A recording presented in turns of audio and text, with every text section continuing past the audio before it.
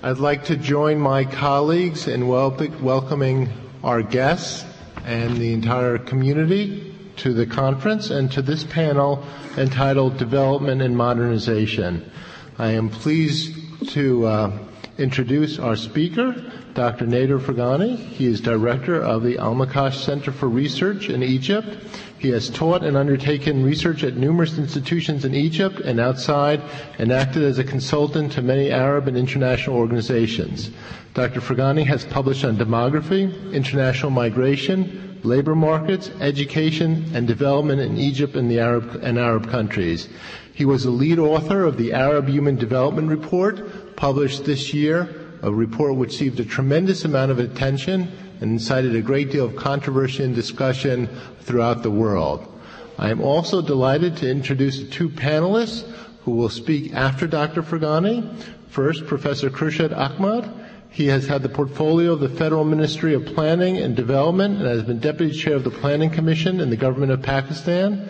He is also an academic and has taught at Karachi University in the United Kingdom and has headed the Islamic Research Academy in Karachi. He has written over 30 books in English, over 20 in Urdu, and contributed to a large number of magazines. And he is one of the most important voices on this subject in the world. I'm also delighted to introduce Mr. Hazem Sagi. He has worked in journalism since 1974, first as Safir in Beirut and since 1988 for Al Hayat in London. He has written books in Arabic about Pan-Arabism, Islam and Lebanese politics. He has also edited a book in English titled The Predicament of the Individual in the Middle East. First, Dr. Ferghani. Thank you.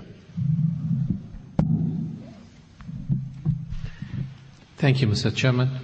Let me start by recognizing the fact that this presentation is based on work done in the context of the first Arab Human Development Report, which was co-sponsored by the Regional Bureau for Arab States of UNDP, the United Nations Development Programme, as well as the Arab Fund for Economic and Social Development. The report was launched in July of 2002. And perhaps I should also start by saying that my presentation adopts the concept of human development, which is a concept of development that starts from the human capabilities approach that was developed and popularized by Amartya Sen. A few points on the concept. The concept recognizes that building human capabilities, by human capabilities we mean people's options to exercise the kind of life that they value or aspire for. And human capabilities are many and vary with the progress of humanity, but at least there are two very basic human capabilities: the acquisition of knowledge and the ability to lead a healthy and a long life. In addition to these two basic capabilities, the realm of human capabilities extends to the non-material aspects of human welfare, such as enjoyment of freedom, beauty, acquisition of knowledge, self-respect, and respect of human rights. As a result of this understanding of human capabilities, the concept of human welfare in human development extends way beyond the economic or material aspects of welfare. It does recognize the importance of enjoyment of civil and political liberties, the ability to participate effectively in the affairs of society, and so on. As a result, the contradiction that sometimes arises between traditional and limited concepts of development and democracy and political participation never arises in human development. Definitionally, effective participation of people in the affairs of society is a major requirement of genuine human development. You build human capabilities in order to use them effectively, and it's through the effective utilization of human capabilities in affairs of society, whether economic, political, or social, we end up with the resulting level of welfare that goes way beyond economic and material means. Another result of this kind of starting point, definitional point, is that human development does not admit any form of discrimination or exclusion. whether based on gender, race, or whatever criteria you want to consider.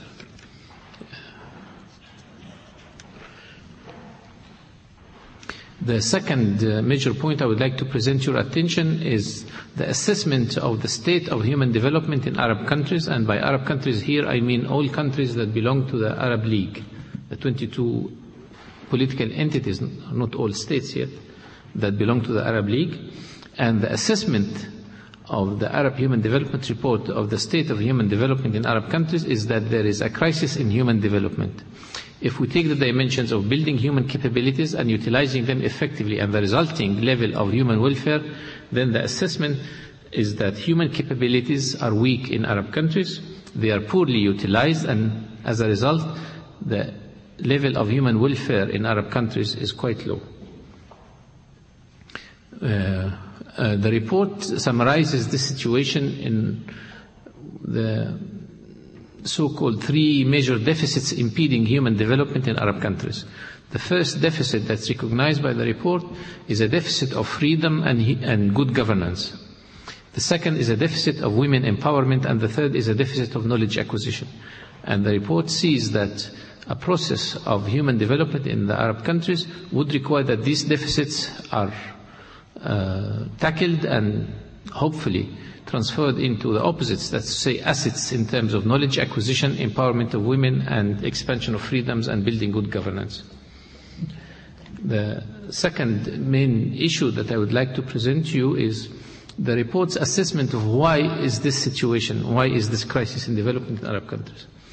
Obviously there are many interacting reasons for this, but one of the main determinants of this crisis in human development in Arab countries, according to the report's team, is that the region or Arab countries suffer bad governance. And let me just quickly point out that bad governance here is not limited to the national level, but extends to the regional and the global levels. In that sense, the Arab region may be recognized as the bad governance region of the world par excellence. Not only is governance bad on the national level, it's bad on the regional level, it's bad in terms of global governance or how global governance mechanisms impact on the region. Let me start by national governance. The opposite of bad governance or good governance, as recognized in the report, has three major characteristics. The first characteristic is that it's rigorously institutional. The second aspect is that the system of governance should be truly representative of the people and hence would try to attain their interests, let's say build human development. The third requirement of good governance, according to the report, is that it should be fully accountable. There should be accountability mechanisms within the system of governance in addition to accountability to the people at large. Now, I'm sure I can go into detailed explanations of why, starting from this kind of definition of good governance, governance is bad on the national level in Arab countries. But let me just mention two things that are very prominent. I'm not going through the paper, I'm just trying to save some time by giving the main points. The first is that there is a sheer absence of institutional governance and accountability mechanisms in Arab countries. And one major aspect of this that has received a lot of attention in the last few years in Arab countries is that it seems that Arab countries are giving the world a new form of governance, which is what people call a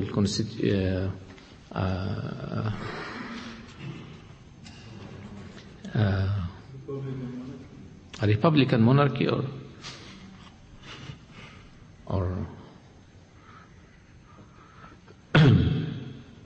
the second aspect of this system of bad governance that has been receiving a lot of attention, especially in the last few months, is that corruption, small and on a grand scale, seems to be extensive and increasing in Arab countries.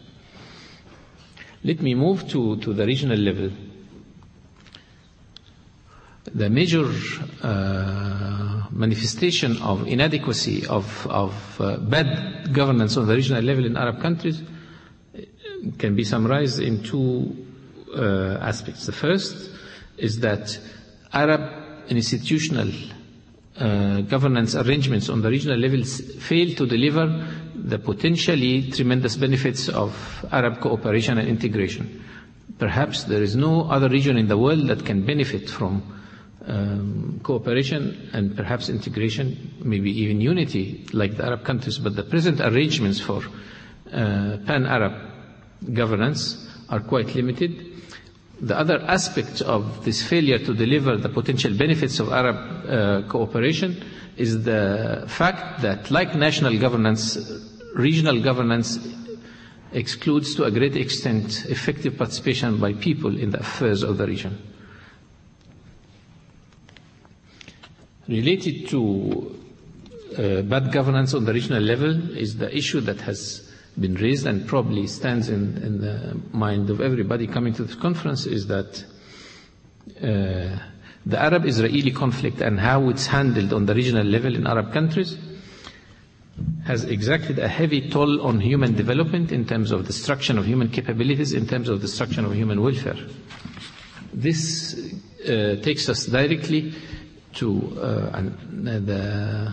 how the region has been badly governed by global mechanisms.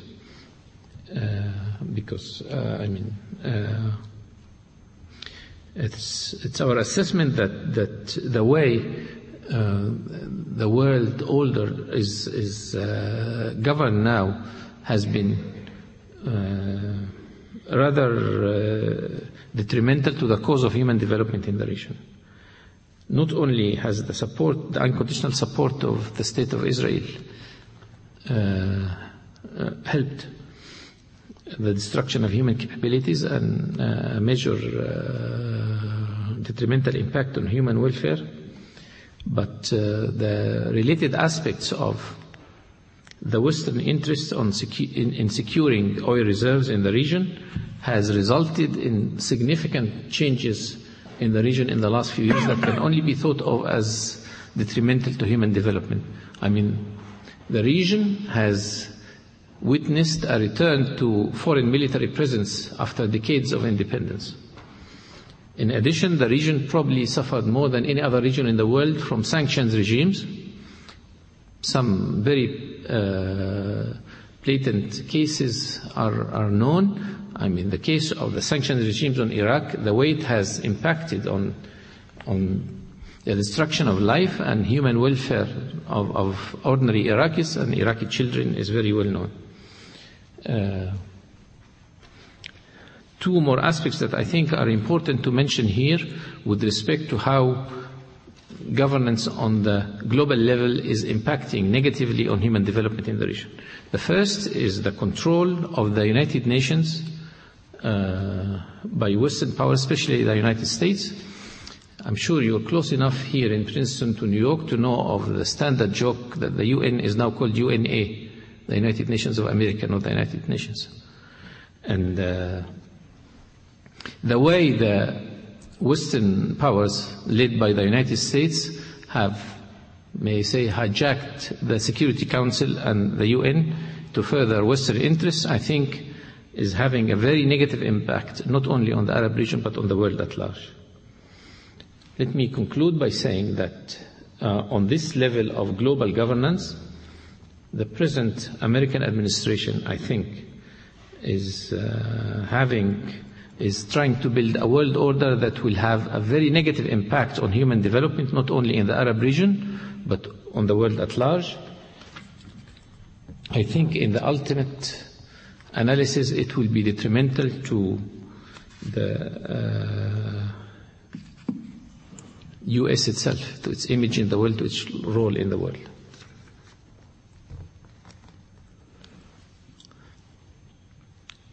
Well, I leave it at that.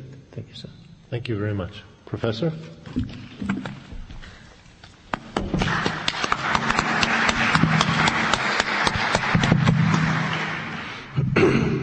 Bismillah ar-Rahman ar-Rahim.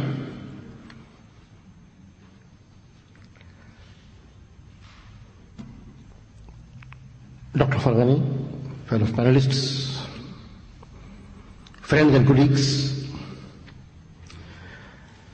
I deem it an honor to be with you this morning and would like to thank the Princeton University and its Department of Political Science in particular for the initiative they have taken. To me, it is significant that Princeton in 1953 organized first international colloquium on Islam. It was a very important occasion when the Islamic world was beginning to come out of the shadow of colonial rule. That colloquium was followed by a second colloquium co-sponsored by Princeton and Punjab University in 1957 in Lahore. You set the tone for debate in the 50s. Now in 2002, after 9/11, we are faced with a qualitatively different situation, and I hope this initiative of yours may again set the tone for debate, discussion and responses in the future. I regard this important because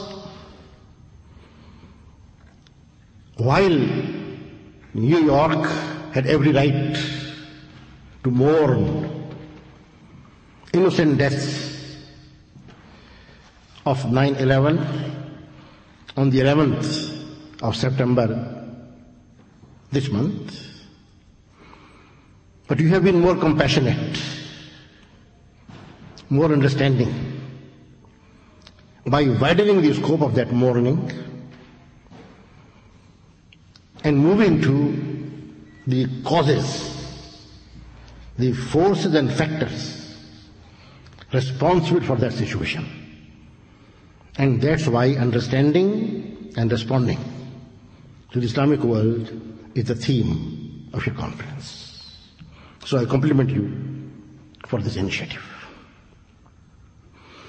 We are now moving from mourning for some towards concern for all. All victims of injustice in whatever shape that may be. This is a significant development. Coming to the theme of the panel, that is development and modernization. My response would be in two sections. First, I would like to briefly respond to the presentation by the key speaker and the report on Arab development which came to light 3 months back, in which Professor Rani has played an important role, and its first important document, in my view, of self-criticism by Arabs and the Muslims.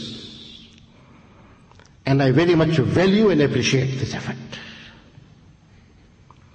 However, I have a feeling that while whatever has been said about the Arab world contains a large grain of truth, my concern would be more global. The entire third world, and not the developed world totally excluded, because development, which has been the catchword in the 20th century, is facing its most critical crisis. Some of the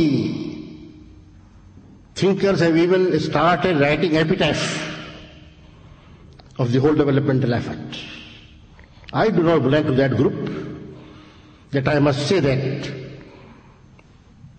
development, both at the conceptual level and at the level of actual achievement, bringing about changes in the living conditions of the people of the world, at both these levels is faced with very serious crisis, a crisis that invites us to think about the fundamentals.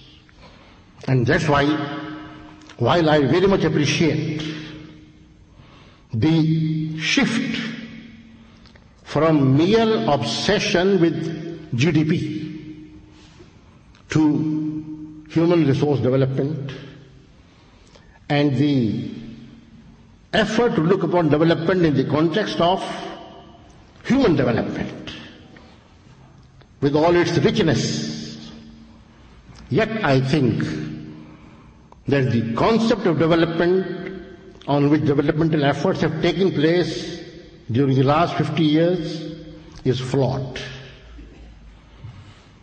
Development is not mere economic development. Development is not even mere socio-economic development. Yes, human development is an important dimension and improvement. Yet development has to be seen in the context of the totality of a society, of its culture and civilization. And the idea of having one particular prototype of development to be transplanted and imposed on other parts of the world, I think therein lies the main flaw in the whole approach. Development has to be seen in the context of every culture. Development has to be seen as an indigenous process. Yes, there are external factors, there are external influences. You cannot live in isolation.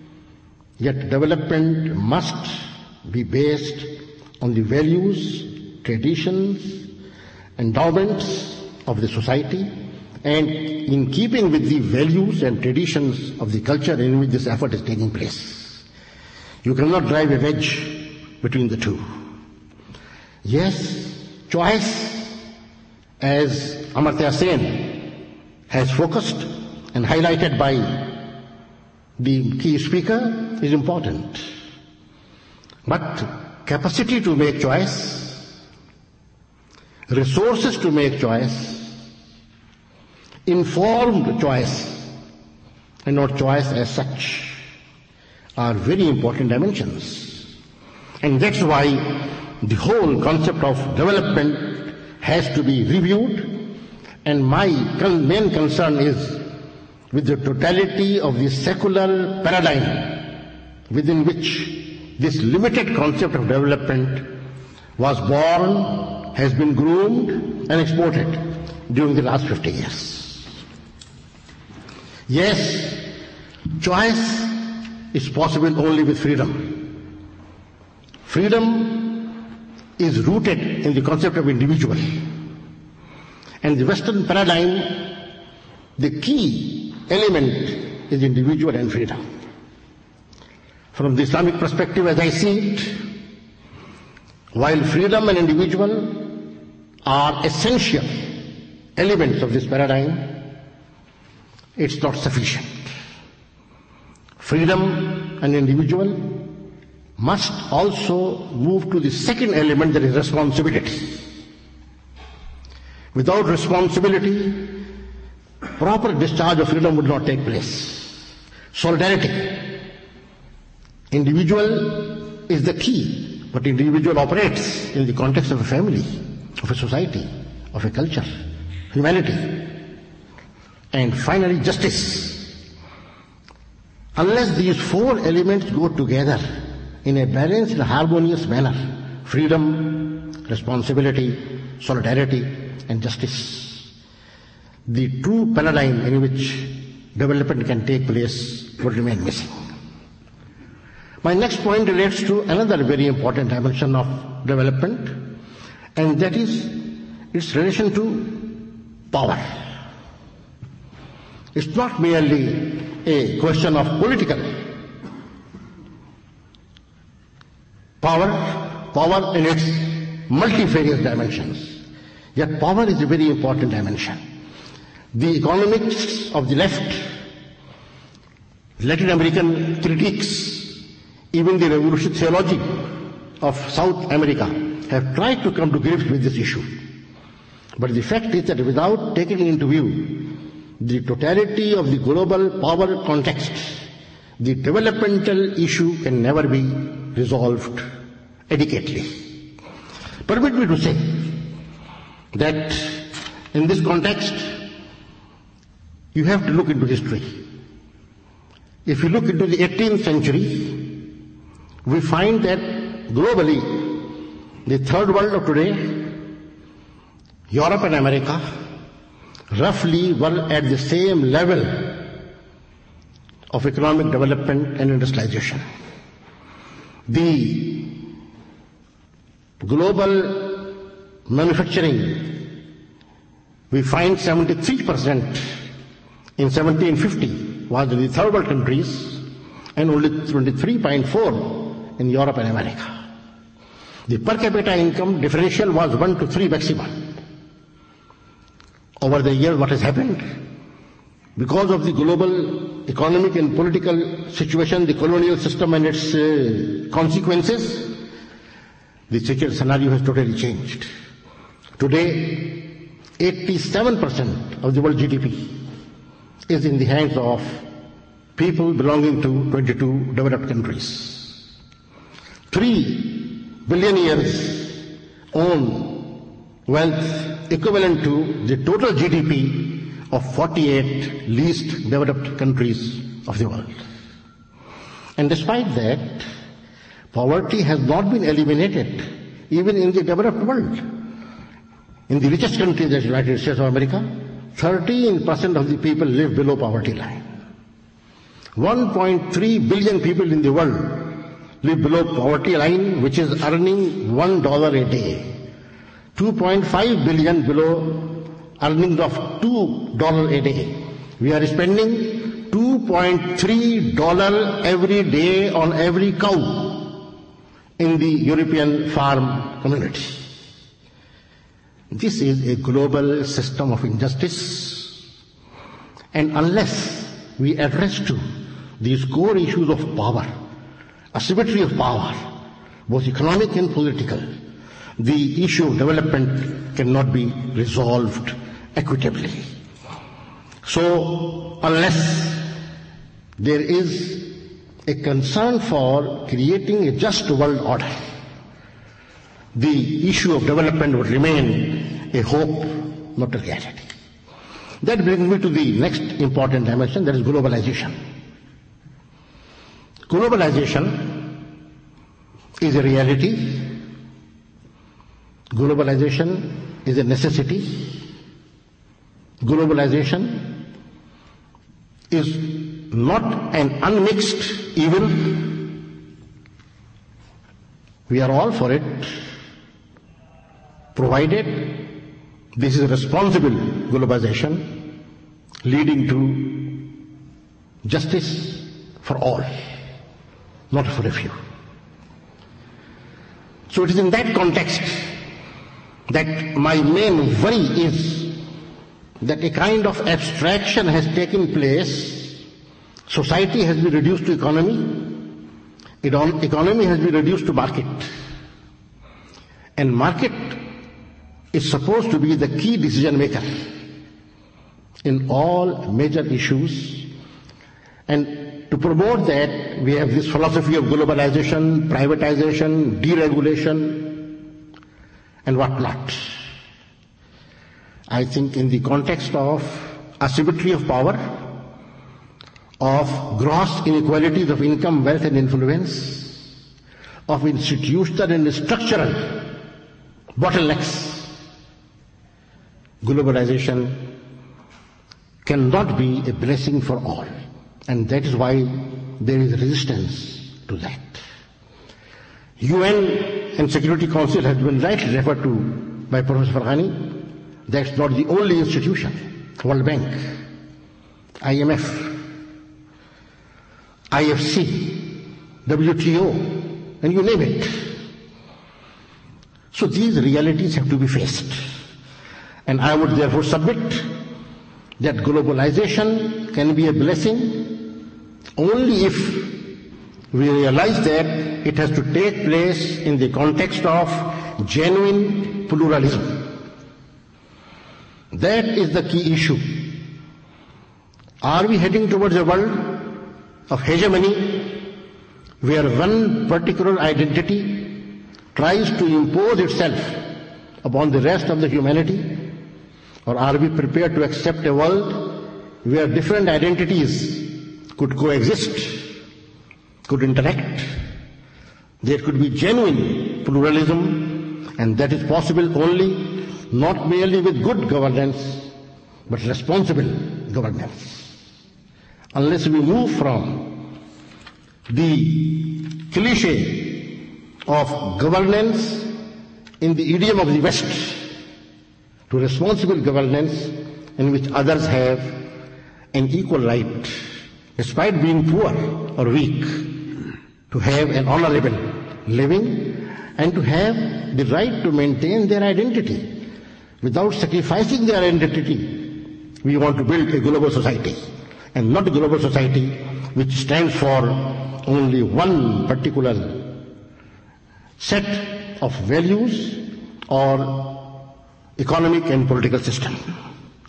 That brings me to the issue of relationship between development and self-reliance, development and modernization. But modernization does not mean westernization, Americanization. Modernization means use of modern technologies to grow from our own base to achieve something which makes life worth living. What is being talked about fundamentalism or extremism is primarily a result of denying the people the right to be themselves, to be self-reliant, to be respectable members of the global community. That is the real issue. So from that viewpoint, it is dialogue, it's coexistence, it's pluralism. It is diversity in identities and respecting those diversities. And that is possible only if we move from the anarchy of despotism to democracy of respect for law, for justice, for norms. Strong and weak have a right to coexist, even to compete. Because no superpower has remained a superpower forever. History is a graveyard of 36 superpowers. And we have seen demise of 2 superpowers in at least my lifetime. So we must not become arrogant, because arrogance breeds hatred. Humility generates love and respect. Dialogue is the language. Coexistence is the framework. Plurality is the model. Diversity, authentic diversity is the way. Then only we would be able to have development and modernization. It is in this context that when we come across phrases like either you are with us or you are against us, that causes great agony and concern in the rest of the world. This is not the language of a democrat. It could be the language of a demagogue, of a despot, or a terrorist. Because acceptance of dissent and plurality and diversity, that is the key to dialogue. Otherwise it's rhetoric and it's monologue, not a dialogue. So that is the context in which we are meeting, and let me conclude by saying that America is the only superpower. America is the richest and most powerful country of the world today. I come from 9,000 miles in my age and a lot of ailments to share with you the concerns of the Muslim people. Yes, leaders of the Muslim countries have joined hands with the leaders of the West and America. But you must have concern for the feelings and aspirations of the people. And the way people think is that we respect America, we want to be friendly with America. My message to the American people and American intellectuals is that we have no dispute, land or otherwise, with you, provided you are prepared to be concerned about universal values, diversity of cultures and civilizations, respect and dignity of other peoples, and their right to live according to their values in a shared world. America should provide moral leadership. Its leadership should not come merely by the force of might and brinkmanship. That is the way towards the creation of a just and peaceful world. We cannot fight terrorism by terrorism. We cannot fight evil by evil. Evil can be eliminated only if we are prepared to replace it by good. That is the Quranic principle. وَلَا تَسْتَوِي الْحَسَنَةُ وَالسَّيِّئَةُ ادْفَعْ بِالَّتِي هِيَ أَحْسَنُ. Good and bad are not equal. Remove bad and evil by what is good. It's only then that good will prevail. That is my message to the American intellectuals. Let us be partners towards making a world better place to live in for all human beings, despite these inequalities, asymmetry of power. We must realize that none of this is permanent. At one time, America was a British colony. Now America is the only superpower. We do not grudge or envy that position. But if we expect America to provide moral leadership and not try to abdicate all those principles which are the common achievement of mankind, your own constitution establishes the principle of equality of all human beings. International law, treaties, disarmament, supremacy of global institutions over national ones, that is the way to peace.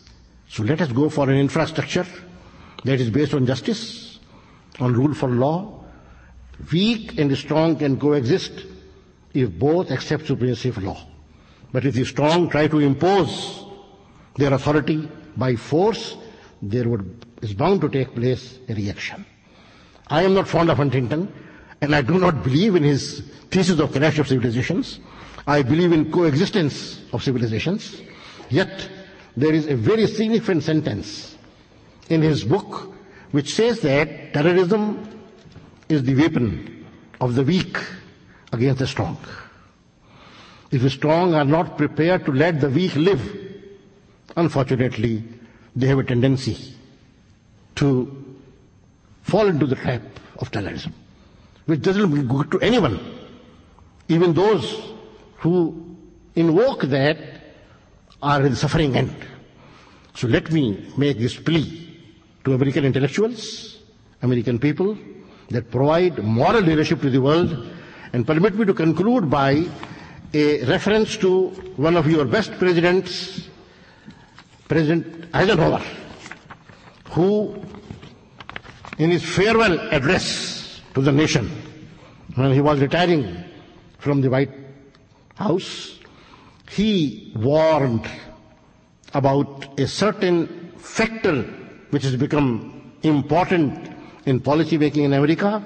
I quote, "This conjunction of an immense military establishment and a large arms industry is now in the American experience. The total influence, economic, political, and even spiritual, is felt in every city, every state house, and every office of the federal government.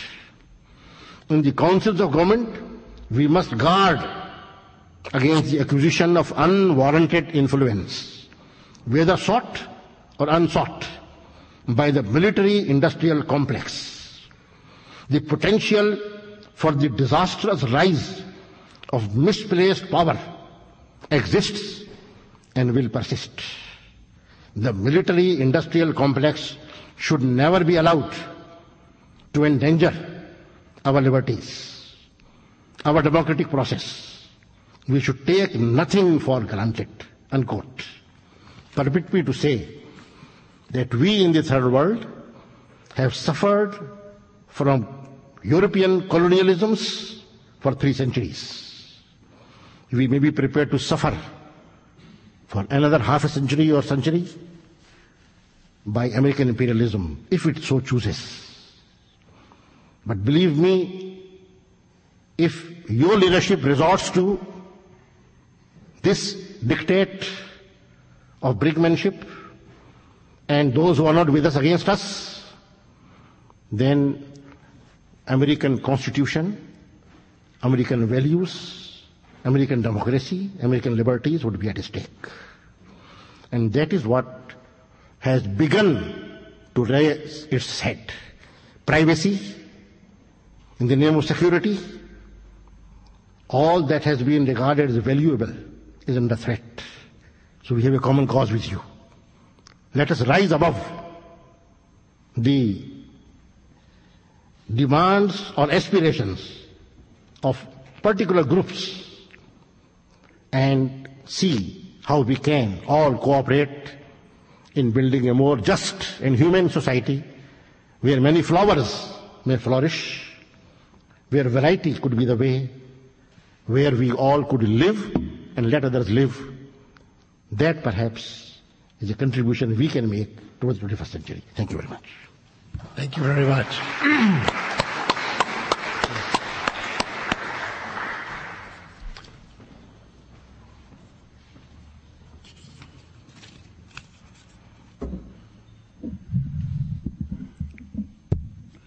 Well, to start with, it is an honor to be asked to comment on this extremely important document, whose echo in the Arab world was incredible.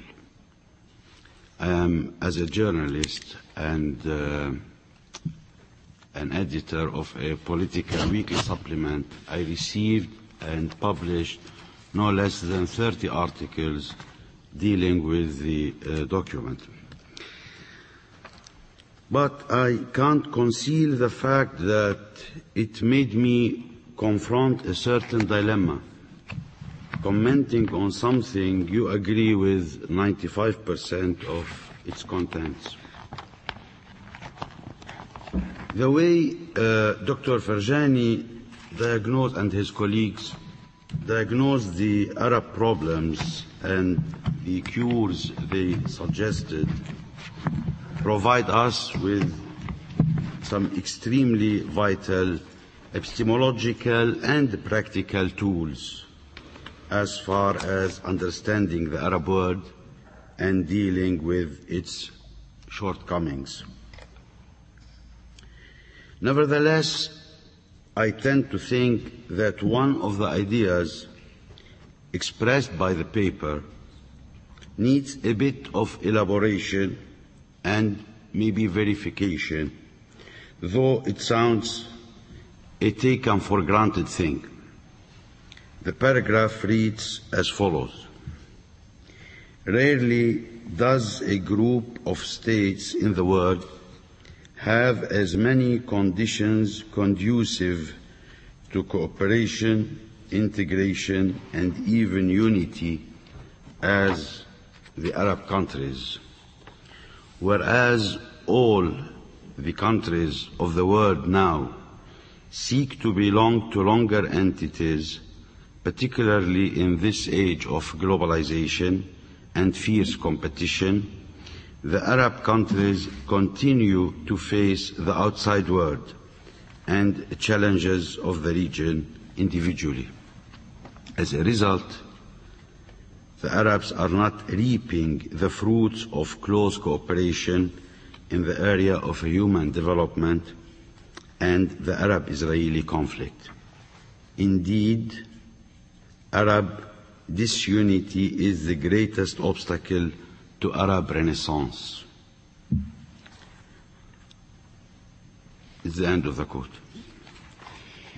In fact, the need to develop a certain sense of cooperation among Arabs and to create the structures that would carry out this task confront us Arabs with a very serious challenge to be met. But unfortunately, we can't jump to deal with the economic, financial, or even technical aspects of the Arab cooperation without dealing with the political aspect, and to a certain extent the ideological one. It goes without saying that democracy is the inevitable condition in this process. But even democracy itself would sound, especially in the countries of the Mashriq between Iraq and Lebanon, a mere intellectual luxury if we did not solve the problem of the nation state. How to develop the sense and reality of the nation state among Arabs before starting to surpass it. Many ills that the paper describes derive from the weakness of the nation state in the Arab world, the way I see it. Trying to apply the European scenario in a different historical context might deepen the fragmentation and the suspicions among peoples and communities, though we have already a surplus of this fragmentation and those suspicions. The European example, if I may borrow the Marxist terminology, is a narrative of culminating the state. Then we witnessed the gradual disintegration of the nation state, while we still waiting for the dawn of the nation state in the Arab world. The Arab world in its modern history did not have anything similar to the Westphalia Treaty in the mid-17th century, in which the roots of the European nation state lie, nor did it experience a deep religious reformation the way we saw in Germany when Lutheranism paved the way. Actually, it in a sense helped create the German nationalism. On the contrary, the nation state in the Arab and Muslim world was imposed by French and the British colonialists.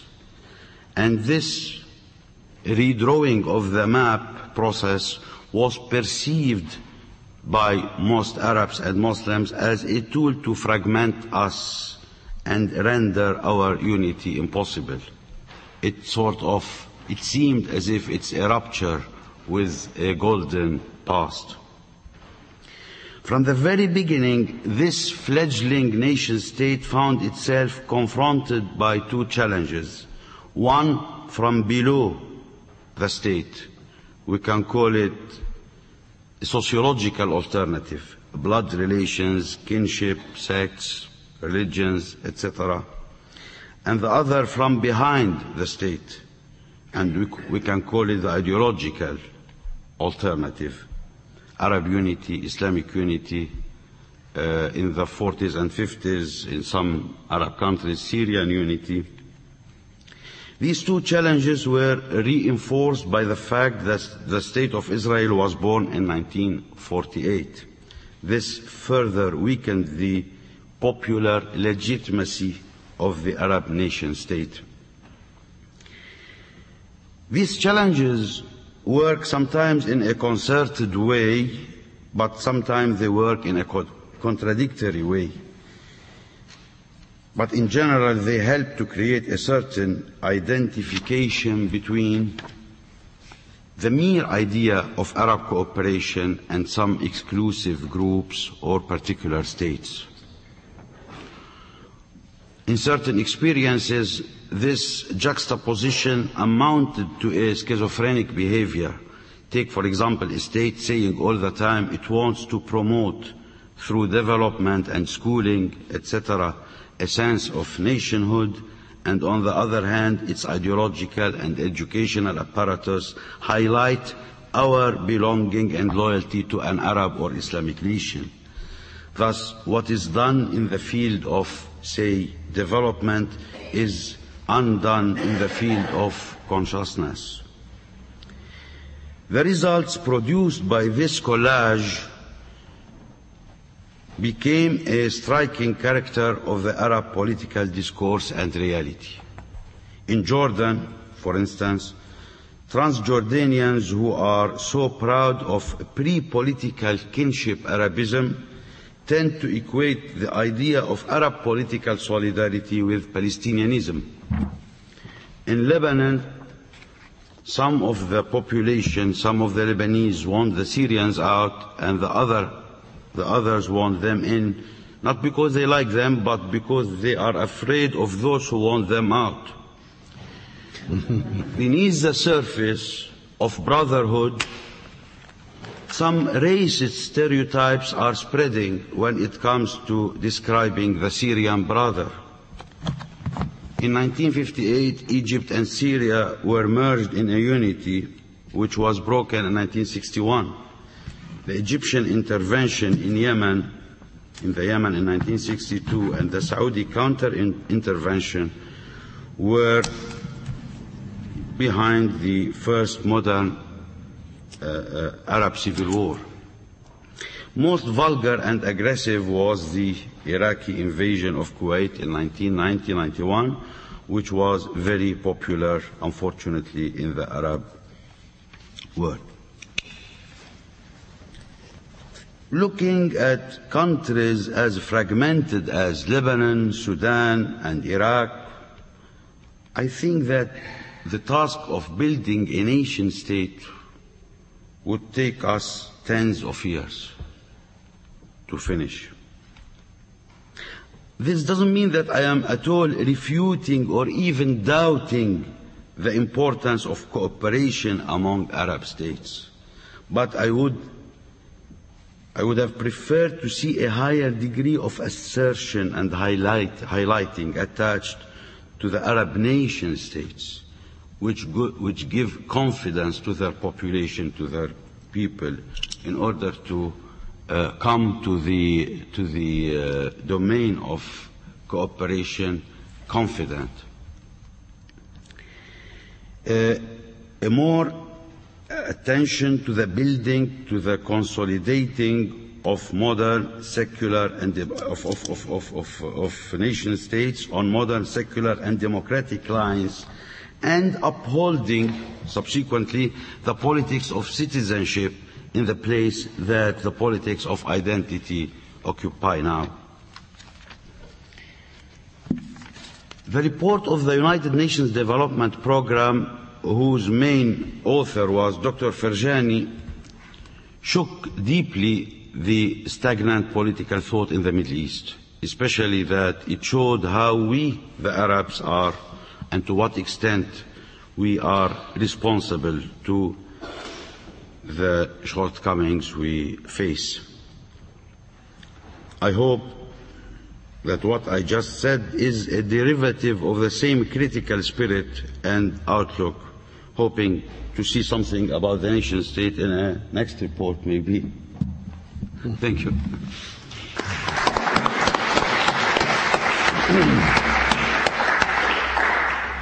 Thank you very much, colleagues on the panel, both for your remarks and your cogency. We therefore have a good amount of time for questions. Please identify yourself, and it would be helpful if you kept your questions as short as possible. Bart Gelman?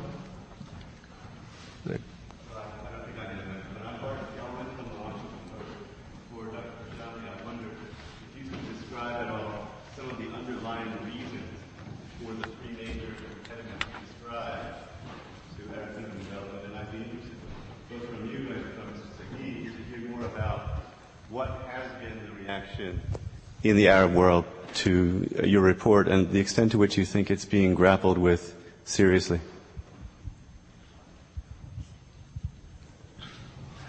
Do you want to? Well, go ahead. Up to you. Go ahead. Well, I don't think I should get into the details of the so-called three deficits. There is very detailed documentation of these deficits in the report itself, which is available on the net on the UNDP website, in both Arabic and English, by the way. But to go back to your issue of reaction to the report, logically, a critical report would not be expected to be received warmly by the present power structure that is blamed by the report for the present ills of Arab countries. And that is what happened. Nevertheless, interest in the report is building gradually and unstoppably, unfortunately. I mean, we have to spend most of our time, the report team, catering to media and demand and interest in discussing the report in different fora in Arab countries. We're hoping, actually, that this process of lively debate on the main messages of the report would be the beginning of a major process of social innovation in Arab countries that would help build human development.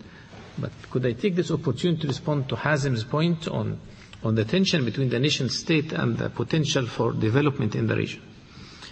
A number of points here. One, as Hazem mentioned, the nation state in the present nation states in the Arab region are essentially artificial. I mean, they are a figment of Anglo-French imperialism, and they are in a state of flux as well. I mean, if in this new age of quote-unquote American imperialism, these nation states could change character and form. So, in a sense, we don't have to really worry very much about very artificial entities. Let me add to this that the famous thesis of the soft state in the Arab region, I think, is not totally founded. I mean, the nation state in the Arab region now is selectively soft. I mean, it's soft where it chooses to be, and it's very hard where it chooses to be. It's very hard on issues of security and serving the interests of the ruling cliques. And that's actually the main point, the main reason the present political arrangements in Arab nation states do not serve Arab unity and integration, because every nation state is centered, the governance regime in every nation state is centered around the interests of a certain ruling clique. And the interests of the ruling cliques do not necessarily represent the people at large within the nation state itself or within the Arab region at large. Having said that, I wonder why should we have to wait for these entities that are artificial to a great extent and at the same time have clearly failed in attaining human development in their boundaries. Why do we have to wait for them to self-destruct? I mean, they will eventually. And it seems to me that there is every reason to try to supersede the present systems of governance within the present Arab nation states towards a pan-Arab system that would really serve the interests of the Arab people at large. And hence, on this point, I conclude by saying that I believe that there is a very strong synergy between reforming governance on the level of the nation state in Arab countries and the possibility of building effective Arab integration.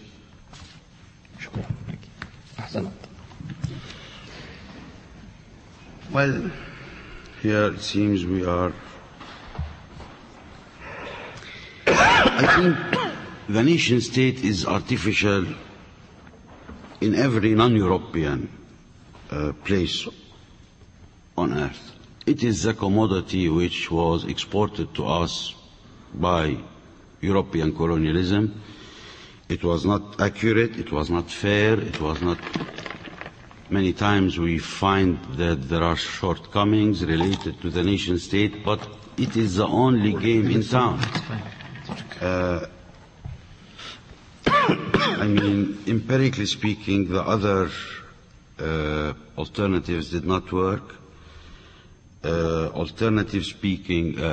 Empirically speaking, this is the political unit nowadays in our world. You have to be a member of the United Nations, and these are the states we have.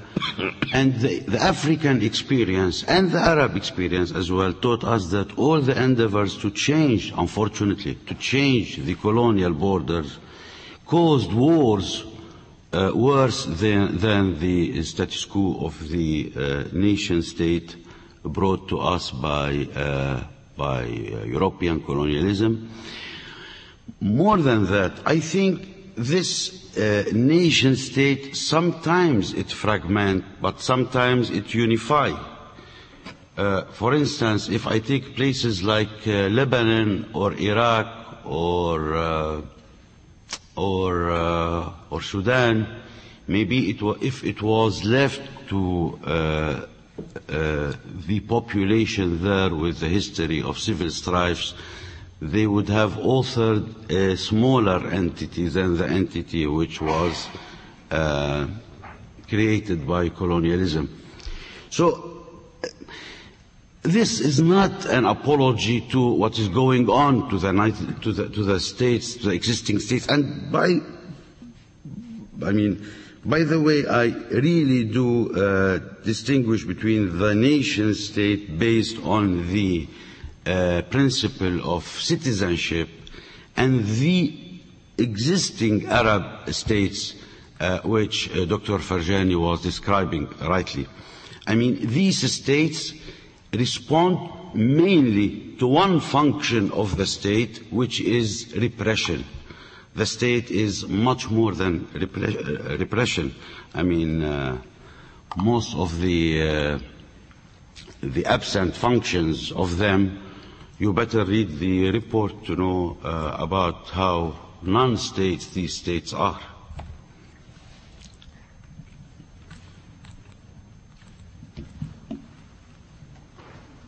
Go ahead, yes. I'm going to be rather frank, and I hope that will be permitted in this scholarly environment. I listened carefully to the three presentations, and I have to say I didn't think that they responded to the question which I assume Professor Herbst you put to them. This conference is about understanding and responding to the Islamic world after 9/11. The report which Dr. Ferghani led is a very important contribution to this debate. It was, as Professor Ahmed said, a very, very frank report, a frank act of self-criticism. And it's led to a great deal of discussion. And one of the themes that one has seen in the media's comments on this report is that the backwardness, the lack of human development in the Arab countries is to some extent due to Islam. I don't believe that myself, but that is an allegation which has been made. And I think it's rather important that at this conference we should address that question. Are the shortcomings, the developmental shortcomings of the Arab world due to, in some respect, due to aspects of Islam, or are they not? And I agree very much with what has been said by the panelists about the impact of British and French colonialism on the Middle East. It's rather uncomfortable to be a Brit of my generation because you hear an awful lot about that and you find you're mostly agreeing with it. But the question I'm putting through you, Chairman, to the panelists is whether there are Islamic factors which contribute to explanation of the developmental backwardness of the Arab world as reflected in Professor Ferghani's report. Why don't we let the panelists respond? Well, of course, everybody saw this report in the light of what he likes to see. I mean, definitely that the report does not contain, directly or indirectly, anything that relates the development crisis in Arab countries to Islam. Let me take the three deficits I mentioned. Take knowledge acquisition, for example. Absolutely, Islam has nothing to do with the lack of knowledge acquisition in Arab countries now. Islam did not prevent Arabs during previous stages of their history from being major contributors to the development of knowledge on a world scale. Let me take the other deficit of women empowerment, which comes to most people's minds when they speak of the effect of Islam on, well, all Arab countries that were covered by this report are predominantly Muslim.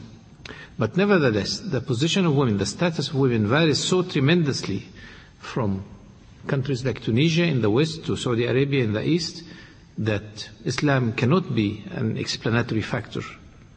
So Islam is not a monolithic body of thought or practice. there are progressive interpretations of Islam and there are regressive interpretations of Islam. So where Islam is interpreted progressively, the status of women and human rights and so on are kept and preserved, and there is every possibility for that. Where Islam is interpreted regressively or in a reactionary way, then women would be subdued and human rights would be infringed.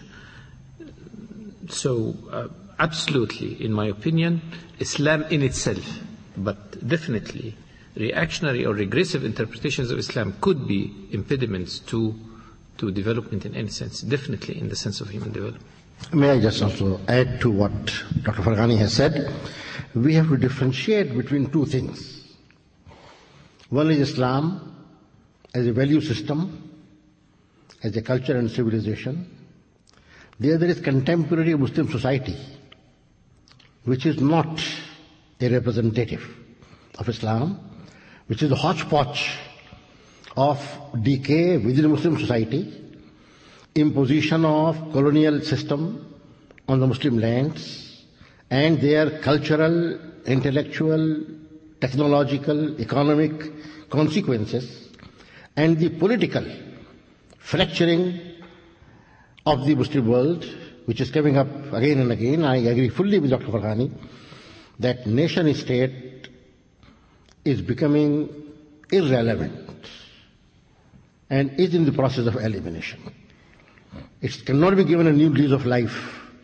And nation-state in the European context also had a particular role in history, and now supra-states are emerging, and the whole concept of nation-state is no longer one that was there as a product of Westphal Treaty or particularly the crystallization of nation-state in the 19th century.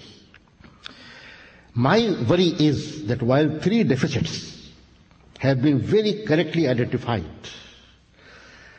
the answer does not lie merely in sermonizing or suggesting that more education, more empowerment of women, and more allocations for human development would solve the problem. The real impediments, in my view, are some internal, which have become structural, and some being part of a global system which is unjust and which is trying to perpetuate the contradictions, even consolidating the obstacles. And that is why, despite 50 years of so-called developmental strategy and foreign aid and foreign loans, nowhere we find any real developmental transformation taking place. So internal and external, both factors are there, which are attitudinal, which are infrastructural, and which are relationship or linkage with the global system.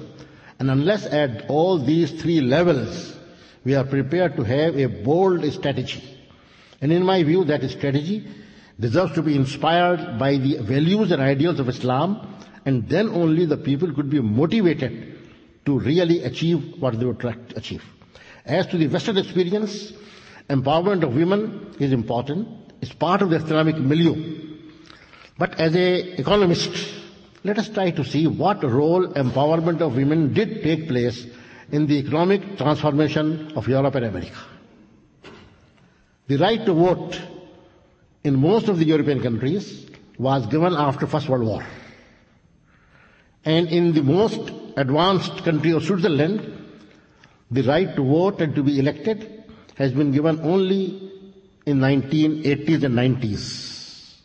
Empowerment of women is needed in its own right, but to relate it to as a key factor for economic development, I as an economist have reservations. Similarly, if you cannot create an effective infrastructure which provides employment to all, mere empowerment of women is not going to bring about the economic bonanza that we are aiming at. So I think the role of Islam is positive, had been positive. The Muslim society is weak, is not representative of Islam, and there are certain bottlenecks because of this weakness of the Muslim society, again a result of colonial rule as well as our own weaknesses. And that's why I appreciate that the report represents a creative effort to review our own situation and also to find out how we can come out of this malice. Well, I think that, okay, lately when the market of religious, reactionary, civilizational ideas thrived, clash of civilization, etc., some people spoke about the European and American civilization or civilizations, I prefer the word culture actually, as being Christian. And then this made it easier to say Christian versus Jew versus Muslim, so on and so forth. I tend to think that the modern European culture and the modern in the European culture is a product of breaking Christianity. I mean, Europe could become modern because it broke Christianity, not because it is Christian. In this sense, any reconciliation between religion as an absolute concept to be applied in life, in public life, would hinder progress, be it Christianity, be it Islam, be it Judaism, etc. Christianity was reformed because of certain cultural circumstances which played in this direction. This did not happen to Islam, which once, during the Abbasids, for instance, it could live with civilization and with progress and with golden age. It was an Islamic golden age. But nowadays, I'm sure there is a necessity to reform Islam in order to be able to live with modernity and coexist with it. Why don't we stay on this point if there were other comments or questions on this point? Thank you very much. I think my question is to the panel as a whole, and I'm taking Professor Ahmed's point about globalization. I think it's time for the Arab and the Muslim world to look from within. It is useless to blame America and the West for the ills of their society. And that is connected with the very issue you raised about value system. The Arab-Muslim world need a radical shift in the attitude of their values towards freedom, towards self-criticism. Whatever your father says, whatever the teacher, whatever your political ruler, you have no redress whatsoever to speak to him or to her. That is where the intellectual backwardness lies. It's always say, well, Islam, of course, you raised the issue of women. Had women been given their rights in the property since the 7th century until now, the position of women had been radically different from what we see them now. Why? Because men control women. Men control property. And that is one of the issues the Muslim and the Arab world have to look very radically. Not just to say, and that's the issue to Farghani, is that don't you think there is too much talk in newspapers, by politician leaders, and very little action to these wonderful points which you have raised? Other comments or points on this? Over here.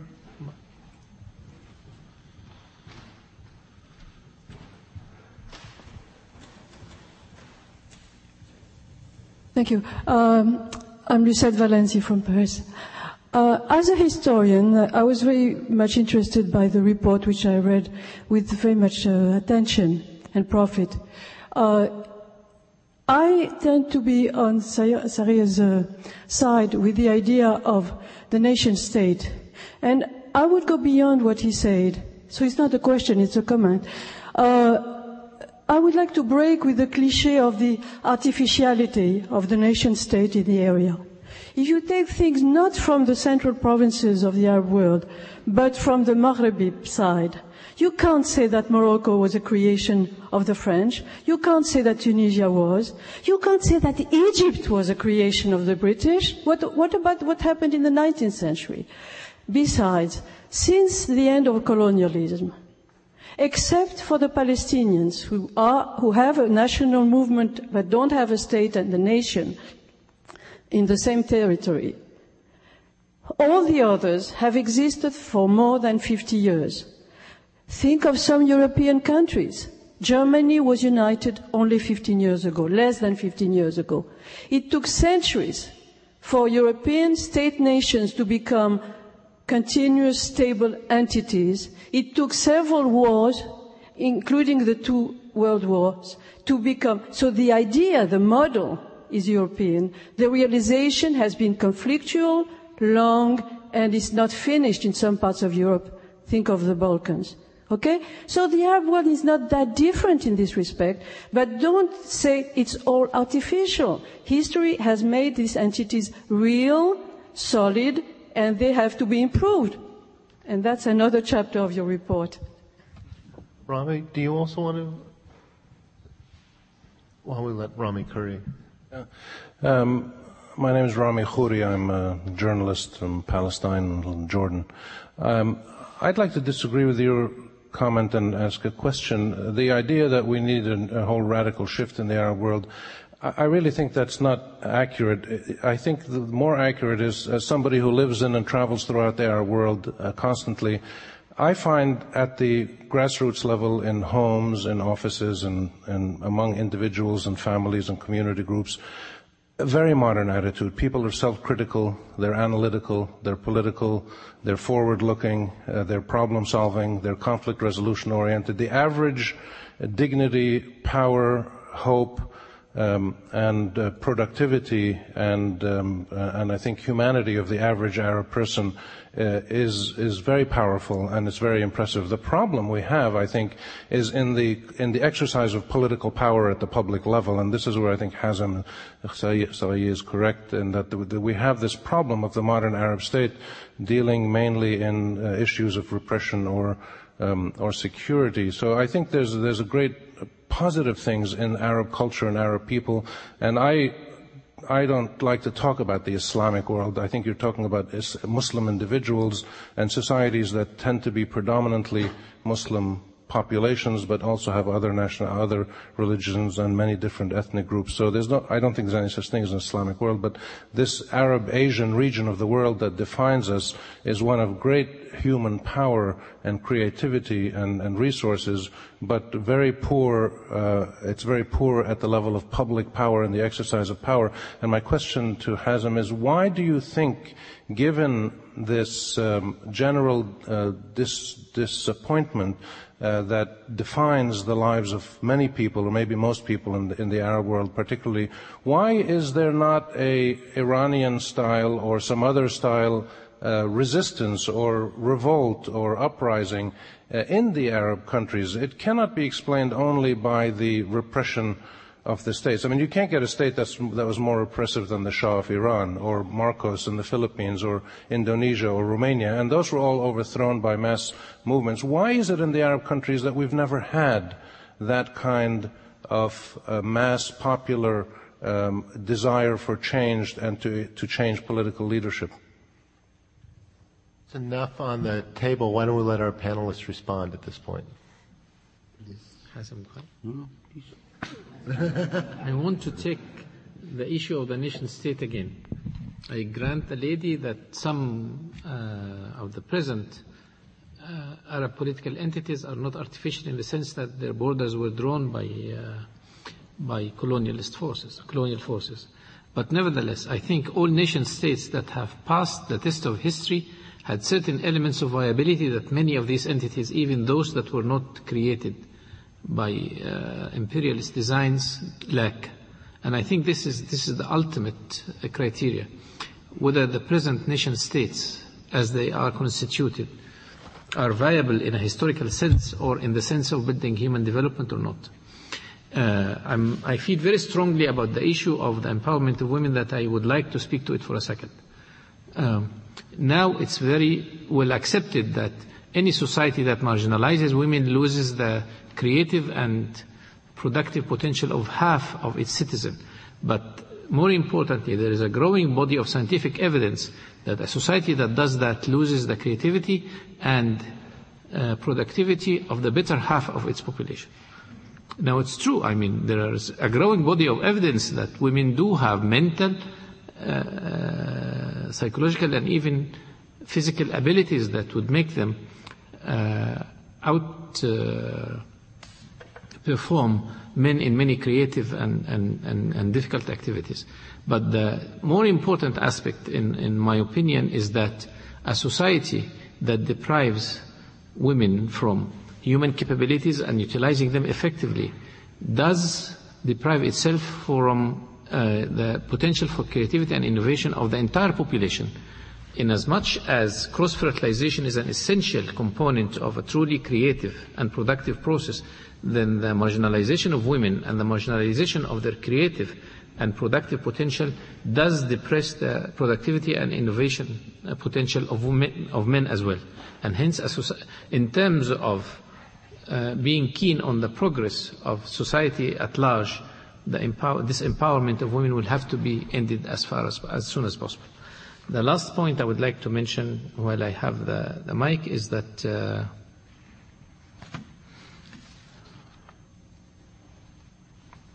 I agree on the extreme importance of the issue of freedom in Arab countries and in bringing about the desired changes in national governance and hopefully governance on the regional level and contributing to a better form of governance on the global level. And let me just make a small piece of publicity. The second issue of the Arab Human Development Report is going to be on knowledge acquisition. The third is going to be on freedom and good governance. I would like to respond to a couple of issues raised. First of all, I would like to make it very clear. I do not believe that all our weaknesses and ills are due to American or European colonialism or continued interference. But I would definitely say that this external dimension cannot be ignored. It is one of the key factors. Definitely internal issues are more important. But internal freedom is constrained by the global linkages, by the hangover of colonialism, by the continuous impact and influence, covert and overt, of the European and American interference, intervention and influence and manipulation in Arab, Muslim and third world countries. So both dimensions must be taken into view. Secondly, I would emphasize that freedom within Muslim countries, Arab countries, third world countries is crucial, is the catalyst. And its absence and existence of repressive regimes has been responsible for the underdevelopment and misuse of resources of the Muslim countries. The security paradigm, we have talked a lot about the artificiality of the nation state. May I add that the whole security paradigm in the Arab world is artificial, is not serving the interests of security of the Arab countries. The defense expenditure or expenditure in the name of defense is one of the major drains on our resources, unproductive, helping only the defense industries of the Western countries and failing to provide any security or even relevance to the security or developmental situation of the countries. How can we ignore the external dimension when these are the ground realities? But I must also confess that the real catalyst along with freedom would be creativity within the Muslim countries, self-reliance, motivation. We are suffering because of the impact of imitative approaches, transplantation strategies, which are really non-relevant to the ground situation. Unless we have freedom and creativity, we develop indigenous approaches availing from the experience of mankind. but rooted in our own values and realities. Then only we can make progress. And that is important. I agree about the empowerment of women, and definitely women have played a very important role in Muslim history. They are not enjoying those rights that Islam gives to them today. And we must make every effort to involve them. But respecting our own values, and also we have to realize that every society and every culture has its own modes of economic activities. The role of family as an economic institution, role of Muslim women in Pakistan, for example, in the agricultural society, it's not that they are confined to homes. They are playing an effective economic role even today. But definitely this needs improvement, and with education, with further technological development, with institutional reforms, their role must increase. There is no conflict between that and the Islamic ethos. Thank you very much. Sorry? And they have chosen a partner. Well, Islam has given them that right, you see. But that does not mean a kind of a libertarian society. There is a balance between the two. Do you? Yes. Well, I'm really, the current politics of President Bush, for instance, really worry me. And I find this right-wing agenda a bit frightening to the whole world, frightening to the Americans themselves. This triangle of fundamentalisms, the market fundamentalism, security fundamentalism, and the religious fundamentalism. This deadly triangle. But the problem is the place from which the argument is coming. Because we, the Arabs and Muslims, keep saying only this and don't say, we rarely say, in order to be accurate, we rarely say something which is self-critical. So our criticism to what goes on in the West loses its importance, loses its meaning. Of course, we are the main responsible. After all, 3 of the 4 Khulafa Rashidin, the 4 Khalifas after Muhammad, have been murdered by Muslims. It was not American imperialism nor British imperialism who murdered Umar, Uthman and Ali.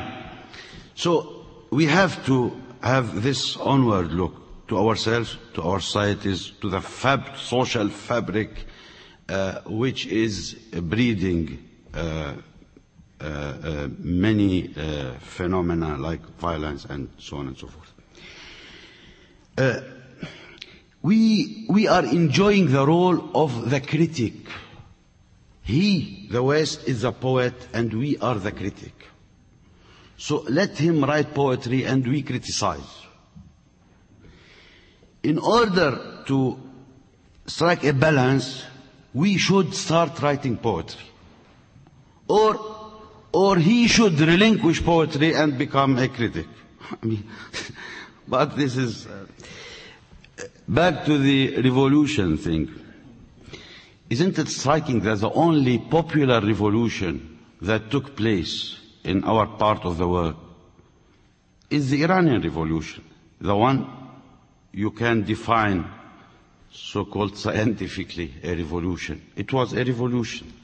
The greatest, the people who went to the streets and toppled the regime and paralyzed the army, etc.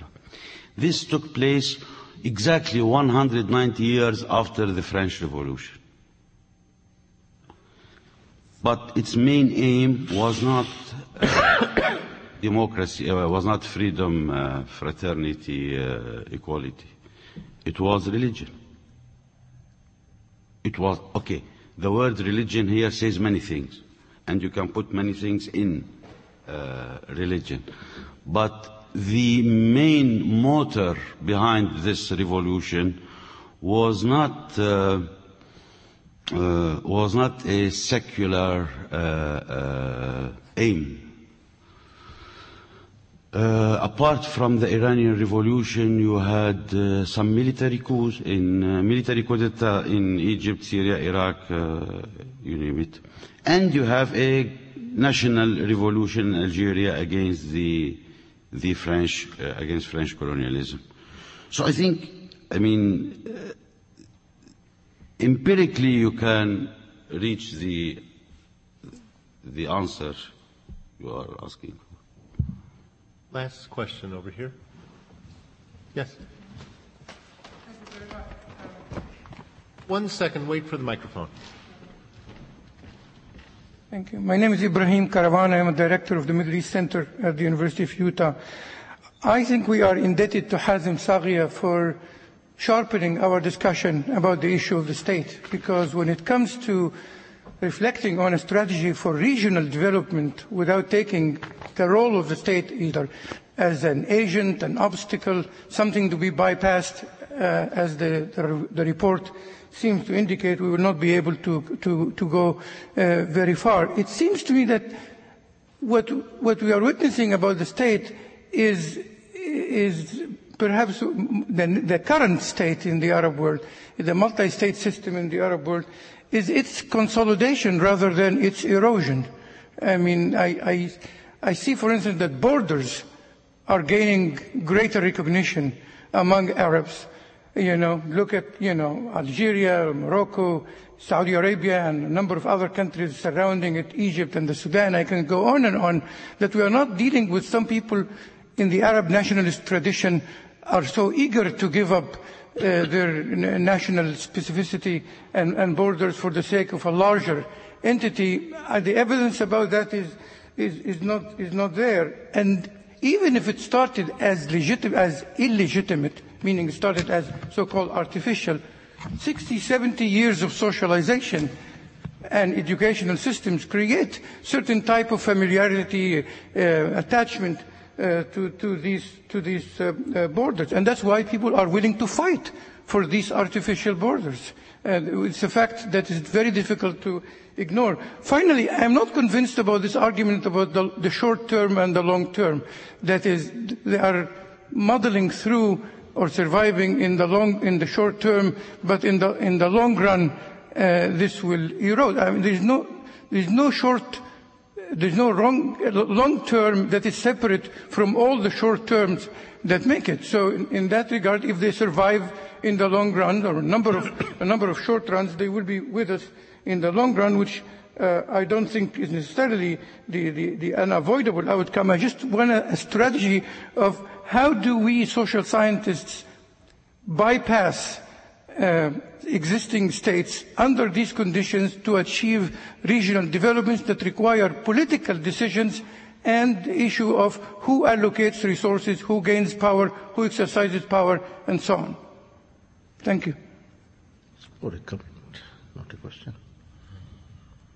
Any other comments, questions? Panelists? Can I just, and not a question to the panel, but how Islam was applied to me recently, discussing these issues of fundamental changes in the way Muslims, Arab think.